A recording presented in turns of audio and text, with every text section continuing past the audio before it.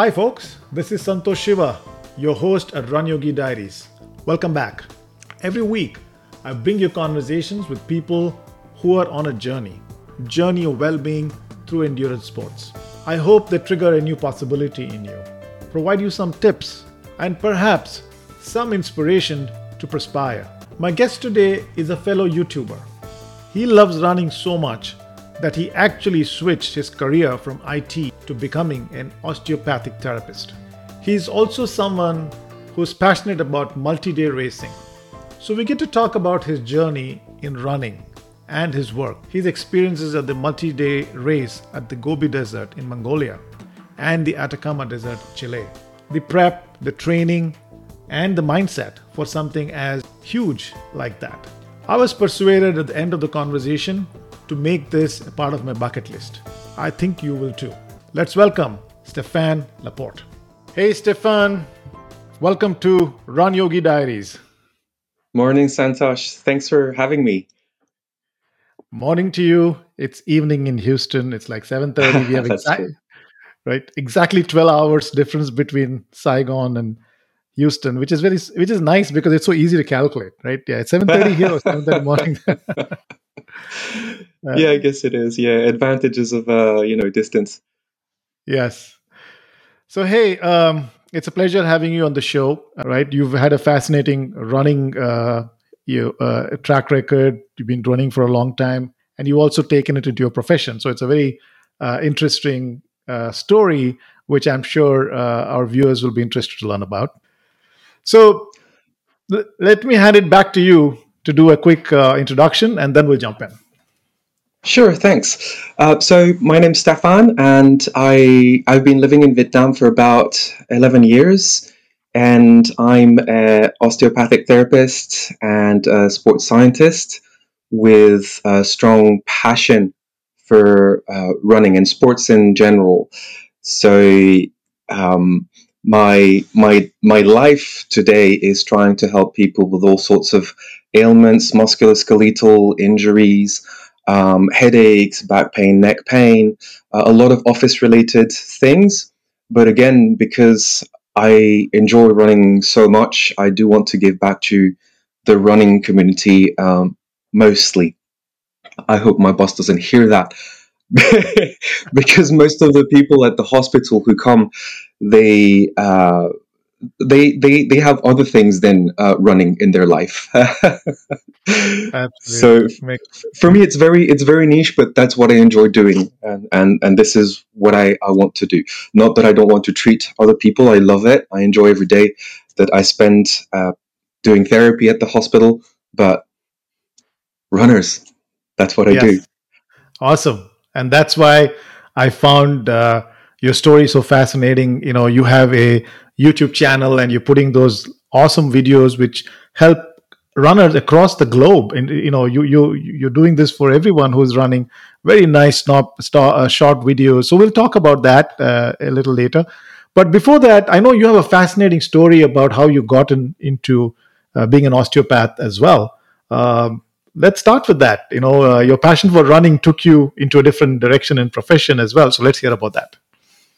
Right. So I've been running for about 25 years now, so quite a bit, and pretty accidentally.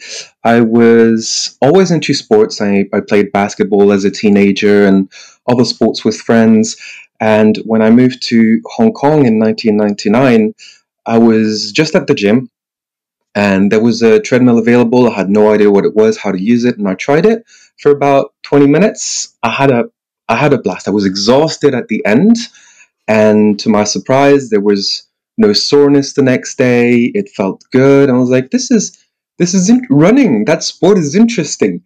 So I tried it again, and I got hooked, and and then and then I guess injured. Not immediately, of course, but a few years later, I got injured, and I started spending a lot of time at the physiotherapists because I was running a lot. I got to the point that I was doing trail runs through a whole season. It was maybe 6 months of racing, perhaps every week or every couple of weeks.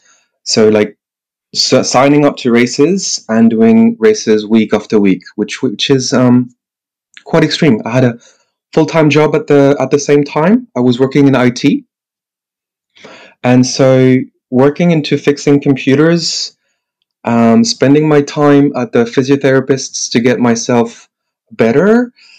At one stage, an idea popped into my mind. I always wanted to give something back to the community.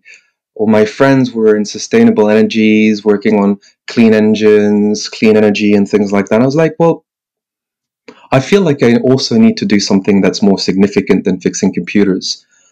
And that's how I thought maybe I can become, like what my new friends are doing. My new friends were physiotherapists. When you spend 3 times a week for 6 months at the physios, they're basically your they're basically your friends, right? And that's when the idea spawned. And it took several years for me to take an actual step just to get out of my comfort zone, to start getting back to school, studying, picking up a job that went into therapy, and then graduating, changing country, finding a job again, and then starting a completely new life. That's completely different. I used to fix computers, now I fix humans. It sounds similar, but it really isn't. It's a lot more, actually, it's a lot more gratifying, I think, to help humans Amazing. if you can. So that's, in essence, yeah, my journey into therapy. That's an amazing story, Stefan. Such an amazing story. Thanks. I have another podcast that I host. It's called Work Yogi Diaries. It's about people on amazing journeys of work. And in fact, this story fits very well there as well. So I was like, wow, this is one person who is, pursuing something that he's passionate about and making a difference. So that's beautiful. And It's so yeah, I take, Mhm.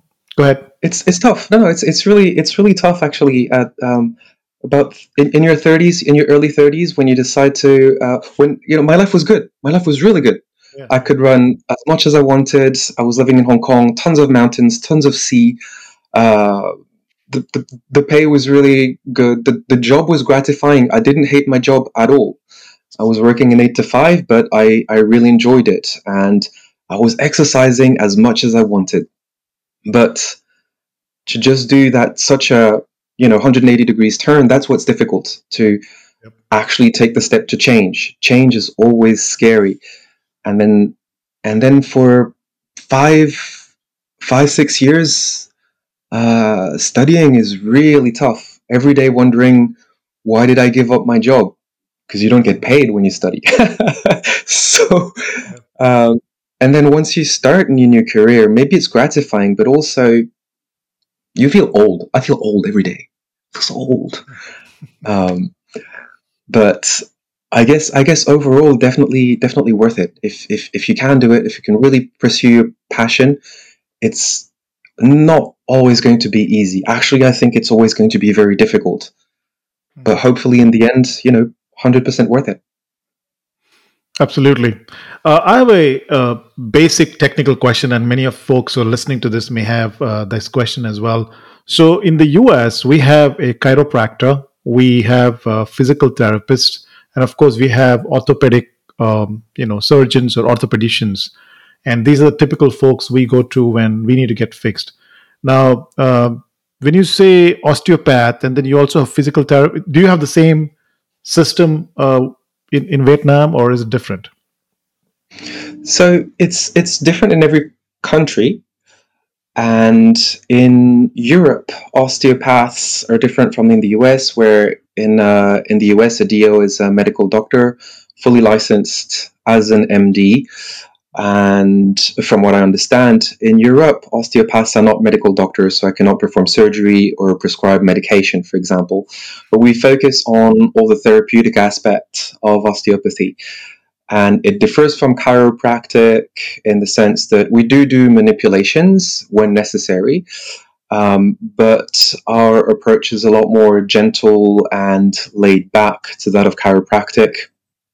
Um, We also have what's called visceral and cranial osteopathy, where we focus a lot more on the internal organs and the way the head functions, say for headaches or other dysfunctions or digestive dysfunctions, in particular in babies. And as for physical therapy, where it differs is our treatments are mostly passive for the patient, which means the passive seldom needs to do anything. The patient just needs to lie down, which is really useful in acute lower back pain. You know, those moments where you have a back pain and you can't move. You can barely move your legs. That's how much painful it is for you. So a physical therapist might want to prescribe you some exercises, but you can't do those exercises because it hurts. This is where we're quite useful because we do the mobilizations for the patient. Now, all of these jobs have things in common. All of them have the same goal of getting the patient better through movement, a little bit of exercising, a little bit of massage, a little bit of all these things. It's just the approach might be a little bit different. What osteopaths like to say is that we see the human body as one single unit, as a whole. It's not because you have back pain that we need to focus on your back. As a matter of fact, very often your back pain does not come from your back. So we treat the other things, and that's how we approach the human body. It might be an ankle sprain that turns into back pain. So we would treat the symptoms, and we'd also treat the ankle sprain, for example. Mhm. Makes sense. That's so clear. That thanks for clarification on that. And you also started a YouTube channel, right, a year ago, I think, on called Safe Motions. It's a very cool channel. Folks who are listening to this to check it out. Short videos on exercises that you can do for prevention, strengthening. So, talk to us a little bit about like what's behind Safe Motion. What got you inspired to do that? Well, I I see a lot of people who have gotten hurt. That's my job. And I found that there's a lot of similarity in their process of injury. Basically, we all do the same mistakes. And a lot of us, when we do these mistakes, we don't know we're doing those mistakes. And so, what I wanted to do is educate people about how they get injured most of the times and how to avoid it, because I find myself day in, day out saying the same things to my patients. You're doing that mistake again. But I can't tell them that because it's not again for them. It's the first time it happens to them sometimes. So they don't know. And I feel like, especially in the running community, which I'm part of a group, we run together. If I can at least help them understand why they get injured, at least they can make an educated decision. Should I do that thing that's really stupid to do, although I know it's going to hurt? As opposed to what they used to think, I'm going to do that and I'm not even thinking I'm going to get hurt. I'm just going to do it. I do, they don't realize this is going to hurt them further down the road. Maybe not right now, but in 10 years. And 10 years may seem like a long time, but when you're in your 30s, 10 years later, you're still in your 40s. I do hope that you still want to be running like if you were 20 when you're 40. Um, Absolutely. so I want to point out that an injury process can start 10 years, 20 years earlier. And it's a process that can develop and worsen over decades. We all want to hopefully run when we're in our 60s, maybe even in our 70s. I don't know, as long as possible, Yeah, right? absolutely. So that was the idea. I wanted to help more people. All the sessions that we do at the hospital is we have 40 minutes with a patient. We see them as much as they need to see us, and then that's about it. If I'm able to make the information available to the runners, then they can go and review and learn as much as they need to. They don't need me for that. And I think I think in a sense that's much more helpful.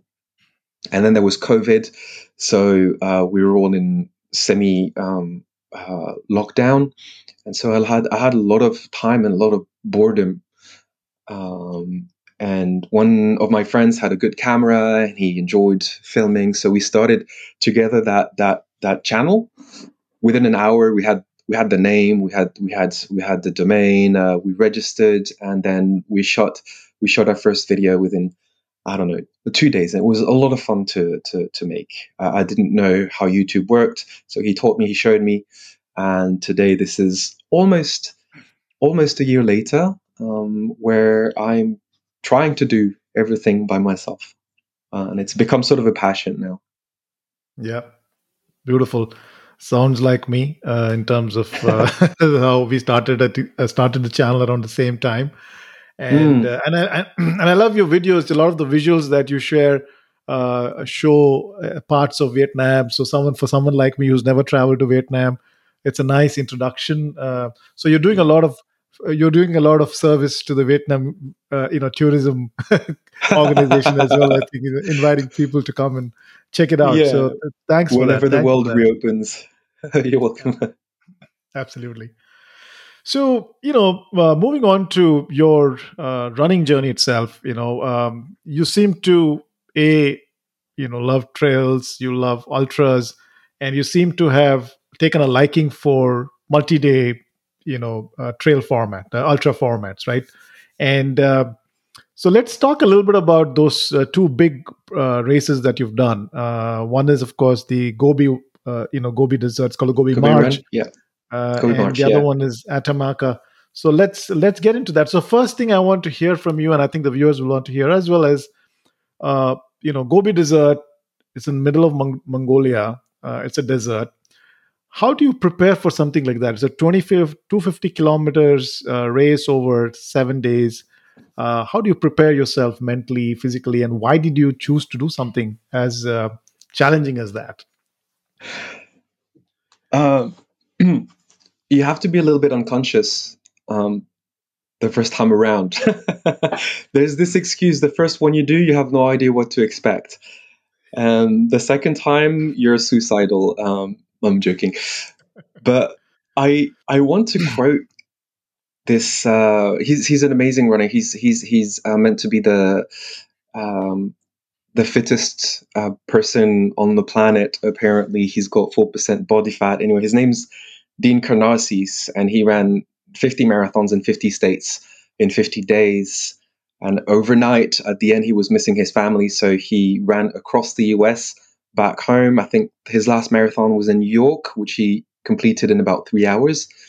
And then he ran across, I believe he lives in maybe California. I might be wrong, but literally ran across the US after running 50 marathons in 50 states in 50 days. So he was at one of our races. I think the second one that I did, and I remember vividly his quote where, so the organizers of these races in that kind of format, you run 250 kilometers or 150 miles in 7 days. You get 1 day race, one long day.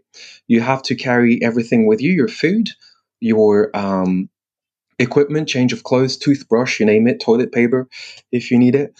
Um, they provide the tent and they provide medical, of course, medical service if you need it, and water. You have the choice of hot water and cold water. Well, cold, as cold as it gets in a desert. And that's it. And you get a maximum of 10 liters of water, I think, per day, if I remember correctly. That includes your shower or cleaning your clothes and drinking water.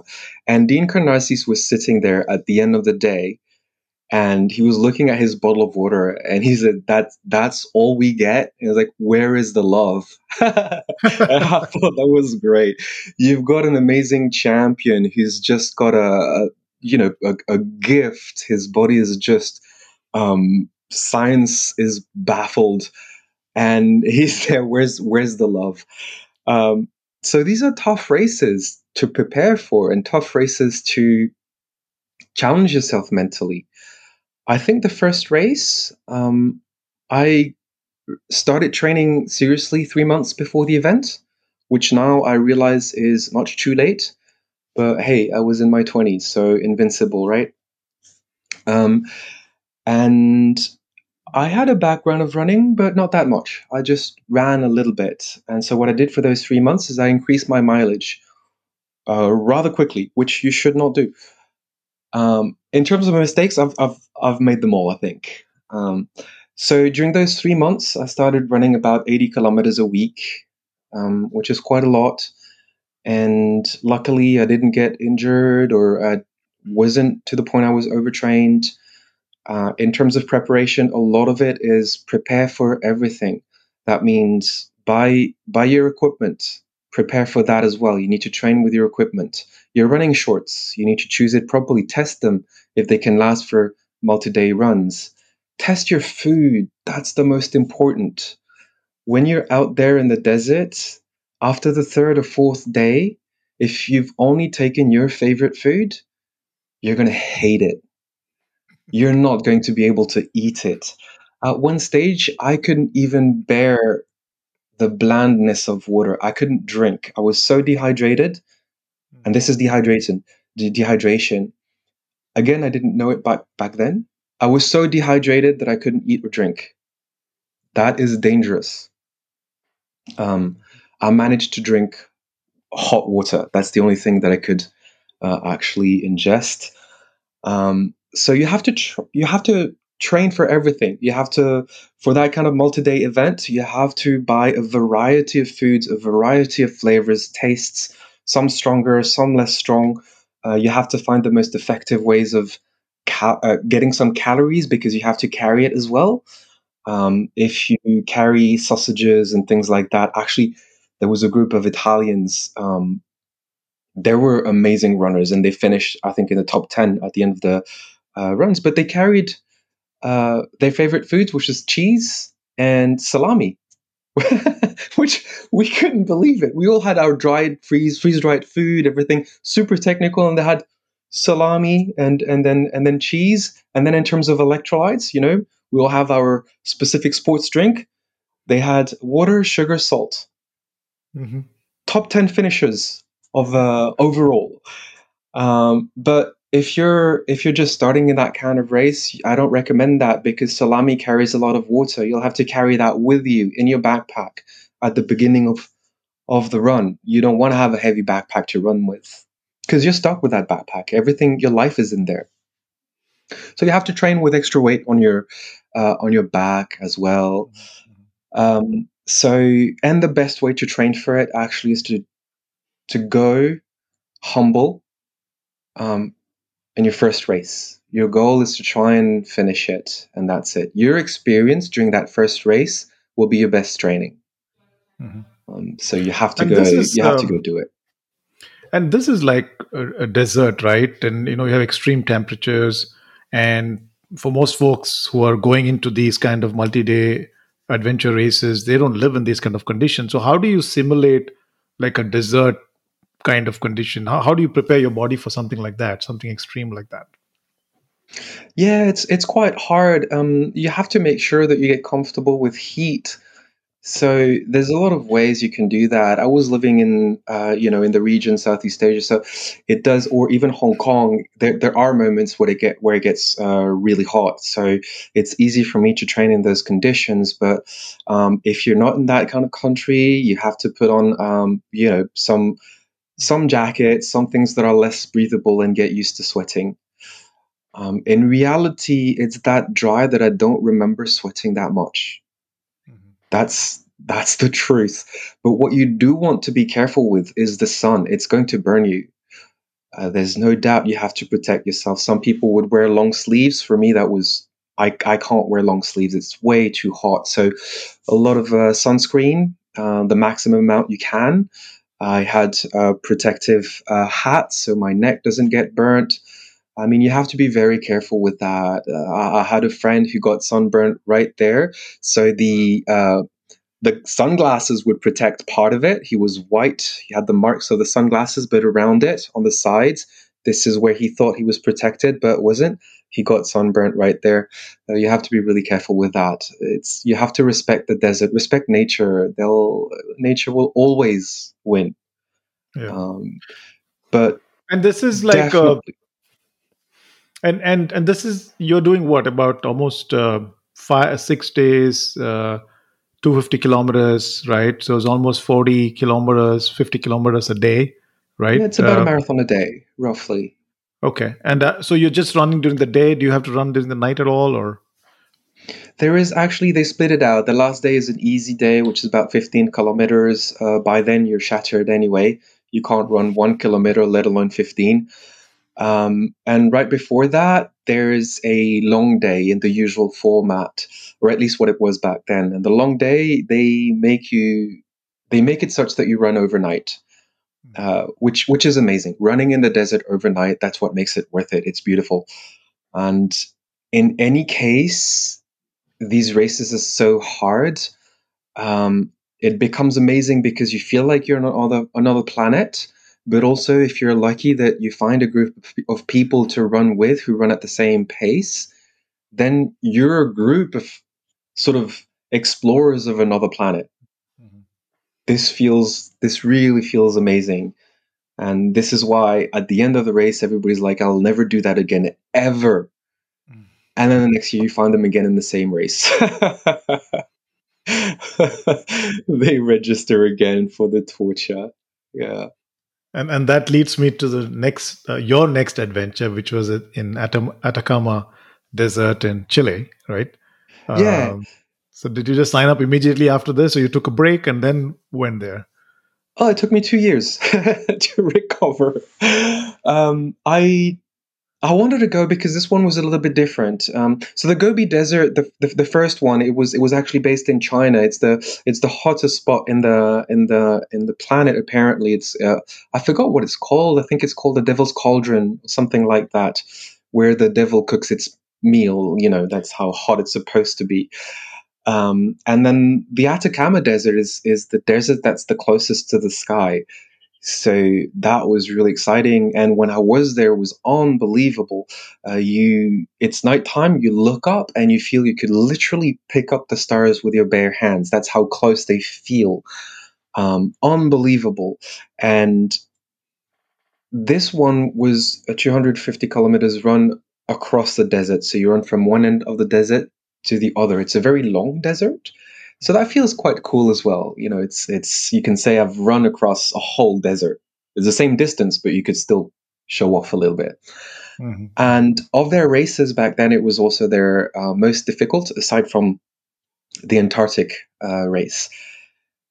The reason I signed up is because humans, we're a bit crazy.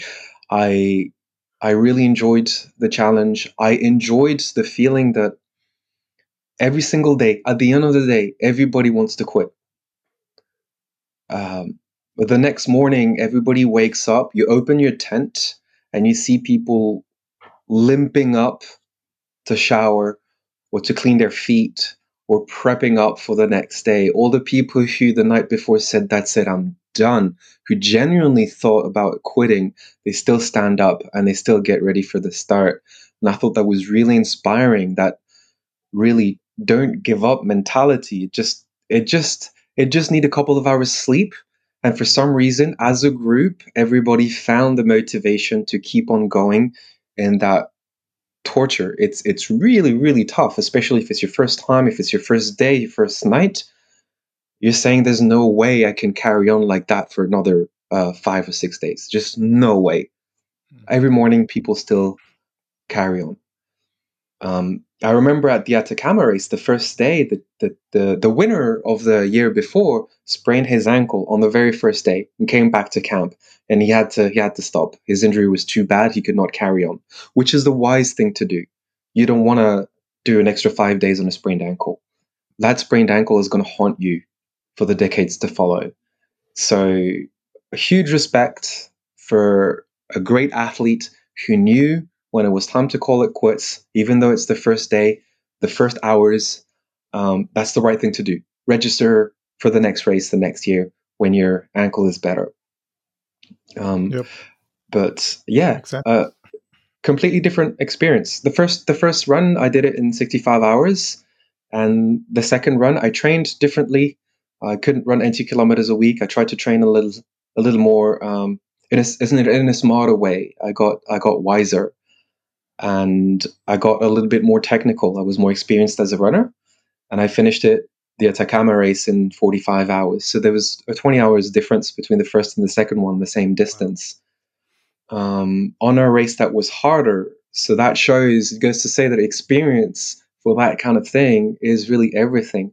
Before registering for a race like that, you do want to be familiar with technical trails and trail runs to begin with. If you're a road runner and go to those desert runs, I think it's going to be very difficult. Mhm. Yeah. Makes sense. Although possible, humans have a lot of grit, Yep. so Yep. why not? Mental strength. No, makes sense. So you said you did some things different in terms of training. What did you do different from the first one to the second one, and how that seemed to have helped you as well?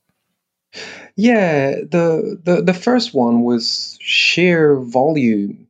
I was just running every day. It was beautiful. I was running at lunchtime, and I love taking a break from work, go for a 10K run, come back, take a shower, put on my suit and tie, all sweaty, go back to work, and I'd keep on sweating in front of my computer.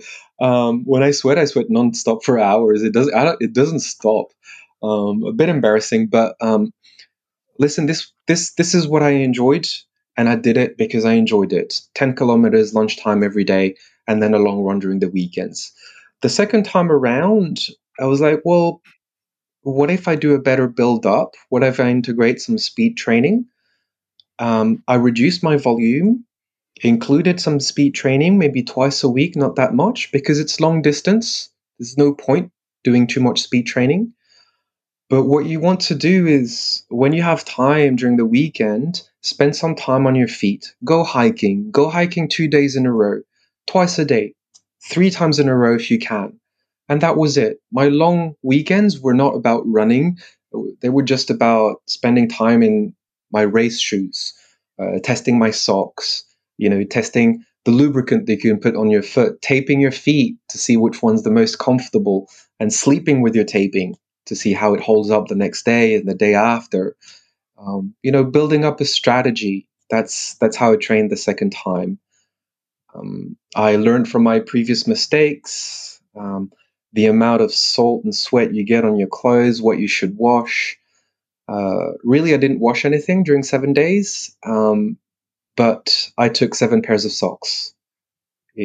My advice for multi-day events: if there's one thing you want to protect and carry heavy equipment for, it's for your feet. If Okay. it's extra insoles in your shoes, if it's extra socks, if it's lubricant for your feet, if it's nail clippers, take care of your feet. You don't need a toothbrush. With your finger, toothpaste, brush your teeth with your finger. If you save 10 grams in your backpack by not taking the toothbrush, save that 10 grams. It's important. Wow. So that's what I learned basically for my second race. Awesome. Well, those are great, great tips actually for anyone thinking about it. I was reading about it on their website, and they've announced the race for 21 and 22, and I was like, would I do it? And let me talk to Stefan. How does it? What does it take? So, thanks. That's amazing. Yeah, I And have ton of advice if you want to try that. And sorry, I interrupted you, but I just remembered.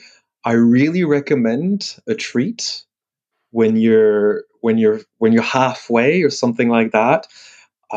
We took with a group of friends some freeze dried blueberry cheesecake.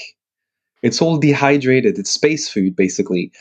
Um, and you have to put hot water to make it sort of puff up and become edible. But that blueberry cheesecake was amazing, even though it was freeze dried. That was a treat. It was. We made it that far. Let's have a cake. It's dead weight in our backpack. It does bring a bit of nutrients, but not that much. It's not effective, but still bring something that you want to give as a treat. Maybe not chocolate because that'll melt, but something like that. yeah, yeah. And how many people typically are in these kind of races? Hundreds or more? When I did it, it was very small. The company's called Racing the Planet. I really recommend them. There were about 100 participants in the Gobi March, and there was just about that many organizers and volunteers. So it was almost one volunteer per participant. Very well organized, very well managed. Nobody got lost for more than they needed. We all get lost. That's normal. It's part of the trails, but Okay. um, we felt. I was about to say we felt really safe. No, that's not true. We didn't feel safe at all. I was caught in a sandstorm, and at the next checkpoint, I just, I just, I just lashed out on the poor organizers. I just let go. I was yelling at the organizers, "You guys are crazy. We're gonna die out there. How can you do that?" Because I'm quite heavy, 75 kilos, but there were some women running it, and they were, I don't know, maybe 40 kilos, and in a sandstorm, they could get pushed out, trip, and then fall down the mountain. It was a very narrow path. Um, Sometimes it's dangerous, and what one of the girls did is she waited for a few guys to come, and they ran as a group, so they were more protected. So no, I sorry, I didn't feel safe, not all the time, but the organizers did everything they could, and they were present. Mm. I remember I was losing one of my toenails, and the medical staff there, uh, she had a little needle and she planted a needle down into my nail, and I didn't know that. But as blood builds up under your toenail, it puts pressure on the toenail. This is when you lose your toenail. So if you drill a little hole into your toenail, the blood has one way to escape, and there's no pressure, and you might save your toenail. Um, it's it's frightening when you have that medic with a needle trying to plant that needle into your toenail that's hurting and bleeding. It's horrible. It's a horrible feeling.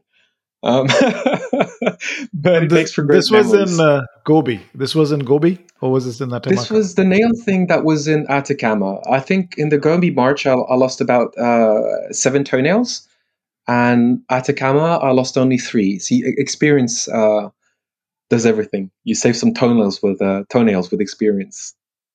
And what about shoes? Are you use what are you wearing hiking shoes or any kind of specialized shoes for this, or is it regular running shoes that you use? Sure, you wear some hybrids. You don't want something that's too heavy because you're still running, and you wear trail running shoes. I was wearing Salomon because I really liked their grip, and they hold on really tight to your feet, which is important when you run in mud.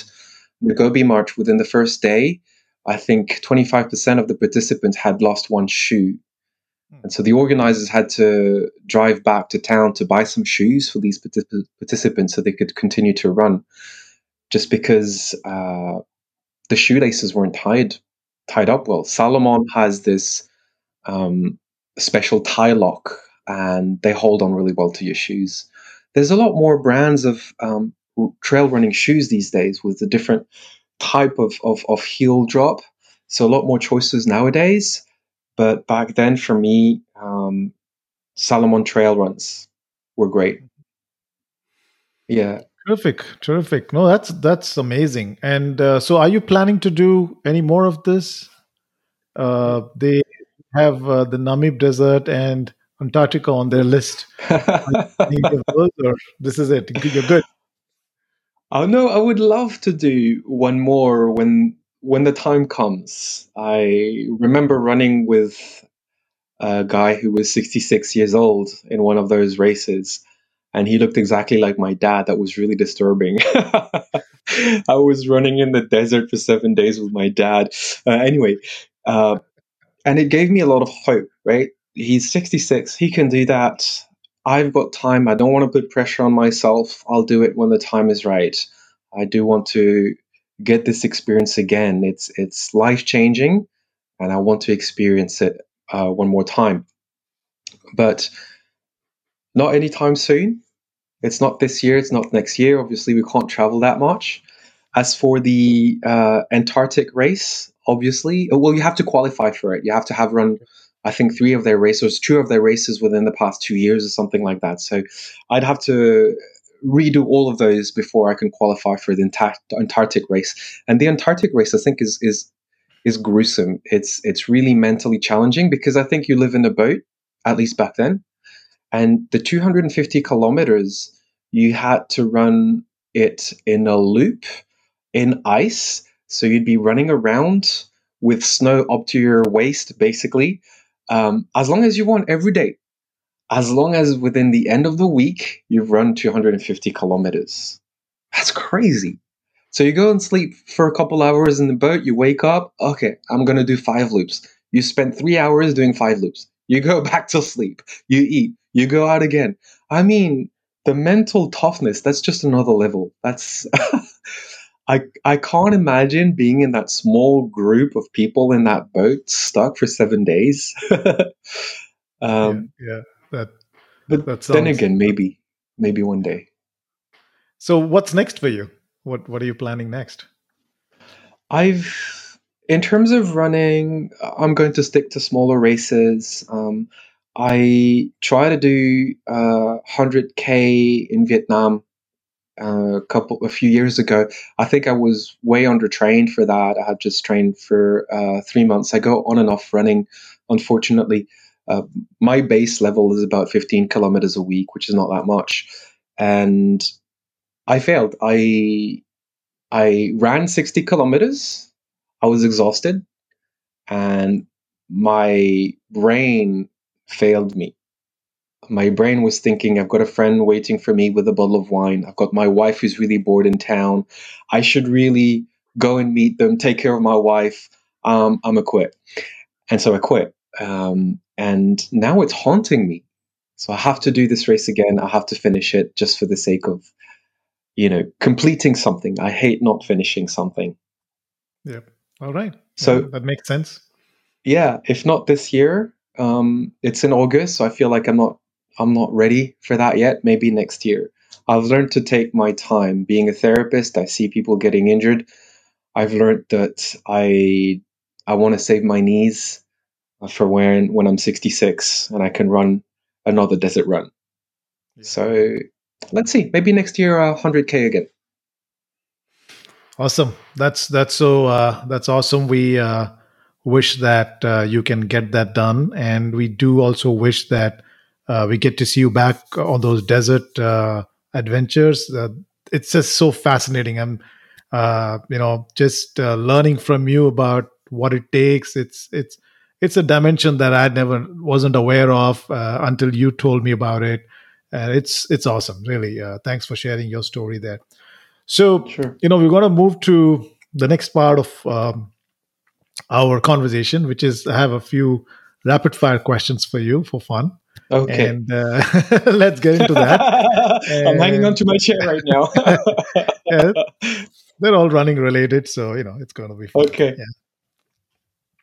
So I know you're a traveler. You've traveled across, you've lived in many parts of the world. Um, so what's the best city for you when it comes to running? What would you rate Hands as the down, best? hands down, Hong Kong. Okay. I've lived in I think a dozen cities around the world. Paris is beautiful. I mean, Rio, you're running along the beach, you're on cliffs. It's amazing. But Hong Kong has everything to offer. There's a little bit of mountain, there's a little bit of sea, there's a little bit of city. All of this within such a short travel distance. Within a 15 minutes cab ride, you're on the beach. From the beach, 15 minutes cab ride, you're up a hill. You've got trails, you've got roads. It it's just a hyper condensed version of absolutely everything that you need, I think. So I like the variety. I can't just run road or just run trails. I need a bit of everything. And then going to the beach in the same city, it's just unbelievable. So hands down, Hong Kong. Perfect. Perfect. No, that's a great testimonial for Hong Kong. I'm Yeah, they pursuing should it. pay me for that. Yes. Hong Kong and the Vietnam Tourism Board Yeah, or whatever. absolutely. You're doing I'm quite wearing a a t-shirt good from work. Vietnam, right? Yeah, it Oh says yeah, Vietnam right here. There Vietnam you Mountain Mile. go. Yeah, yeah, yeah, yeah, yeah, yeah. Absolutely. What's your favorite post long run guilty pleasure, food wise? Wine. What Yeah, drink else? is fine too. I'm French. I can't remove that from me. So don't drink right after a run. It's inflammatory. It'll lengthen your recovery time, but a couple of days later, or maybe the next day, yeah, yeah, wine is amazing. Good wine, sharing that with friends, it just tastes so much better if you can taste. Because sometimes with dehydration, the taste buds get you lose the taste, which is horrible. All So right, yeah, all right. guilty pleasure, wine a Terrific. little bit. So I know you have a French background. So do you only drink your favorites of French wine, or are you kind of someone who experiments with different wines? No, no, my favorite are not French wine. It's all wines that are good to drink. Um, yeah. All right. What's your favorite running gadget? Oh wow. Um, oh, there's so many. Oh wow, my favorite one. Let's see. There. It might not be my favorite, but it's pretty nifty. It was a solar powered battery that you could charge everything with because let's say you're running with your Garmin in a desert run, you're out there for 7 days, there's no battery charger, you definitely don't want to carry a huge battery pack. So solar powered, it's amazing. Split up the wings, leave it out for a couple of hours, it charges a little bit and enough to charge your watch. Done. Wow. Wow. That's Yeah, awesome. yeah. Terrific. If not running, what else would you do you like as an activity? Um, YouTube. YouTube videos, editing. Editing, yeah, yeah, absolutely. Editing is fun. Um, Editing is fun, is and terribly hard. So I'm actually gonna put it at number three. I think I really enjoy going to the gym. I enjoy the feeling of being at the gym. I'm lucky enough that I work out in a large gym in Vietnam. There's here in Ho Chi Minh City. There's almost no confinement, so gyms are open, and I love the feeling. I love meeting friends at the gym. I don't enjoy the music they put there, but who cares? I have my own headphones. Um, it feels motivating to be around people who enjoy being physically active in general. It's motivating. And they have all the gadgets. They have all the foam rollers, Boza balls, TRXs, Vibras, and you name it. All the fun and trendy stuff that I love to play with. And they have a swimming pool inside the gym. Wow. So everything to make me happy. I'd say if not running, I'd be a gym rat. All right. All right. Makes sense. It makes sense. Any favorite book or a movie that's influenced your endurance life? Absolutely. So for me, it was a documentary about Dean Karnazes that I mentioned earlier. And that documentary documents how he ran 50 kilometers in 50 states. So 50 marathons in 50 states in 50 days. And the doctors that followed him and were trying to understand why he didn't develop any muscle soreness. It turns out that apparently he's got a medical condition that makes him not feel fatigue. And so that's how he's able to run endlessly without feeling ever tired. It's a disease. Um, but that was eye opening. He did some really inspiring um, things in terms of charities and in terms of running. So incredible personality, things that make you want to become um, like someone. That's how he inspired me. And I discovered him when I was maybe I don't know in my mid 20s. So it stuck with me for 20 years. I do want running to be something that's open to others, that's helpful to others, that's inspiring for others to get themselves better. This is Yep. better not Yep. just physically but mentally as well. Yep.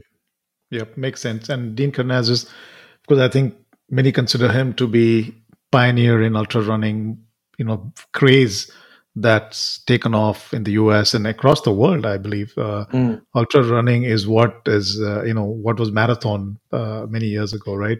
So, Yeah, that's true. yeah. That's so true. Mm. Terrific. Hey, Stefan, it was love this conversation. Want to kind of coming up to a wrap up at the moment. Anything you want to, any final wrap up comments before we call it close? Um, Well, first of all, thank you so much for having me here. I think to wrap it up, I strongly believe in running because it's one of those sports that you don't need anything to carry with you. You just need a pair of shoes, and you can run at your own pace. You don't need to prove anything to anyone. It's a very personal journey. So in that, I appreciate that you can build up to the level that you want to achieve at your own pace. And I think that's very important in life in general. I think it brought me a lot of life lessons. And I hope it can bring everybody some life lessons of perhaps persistence, courage, pacing, ego. It's also for some people meditative. It's a release. If you do some sprinting, then you can also let it all out. That feeling of achievement, if you're racing, it brings so much. I can make so many parallels between running and life that with other sports are not so clear. Running for me is really an obvious one. I recommend anybody to try and start on a journey of learning how to run. Yep. Beautiful, beautiful. Hey, Stefan, thanks for again joining me on this conversation. And yeah, thank you so much. Absolutely. Have a wonderful day, and we'll stay in touch. Thank you. You too. Good night then. Thank you. Bye-bye.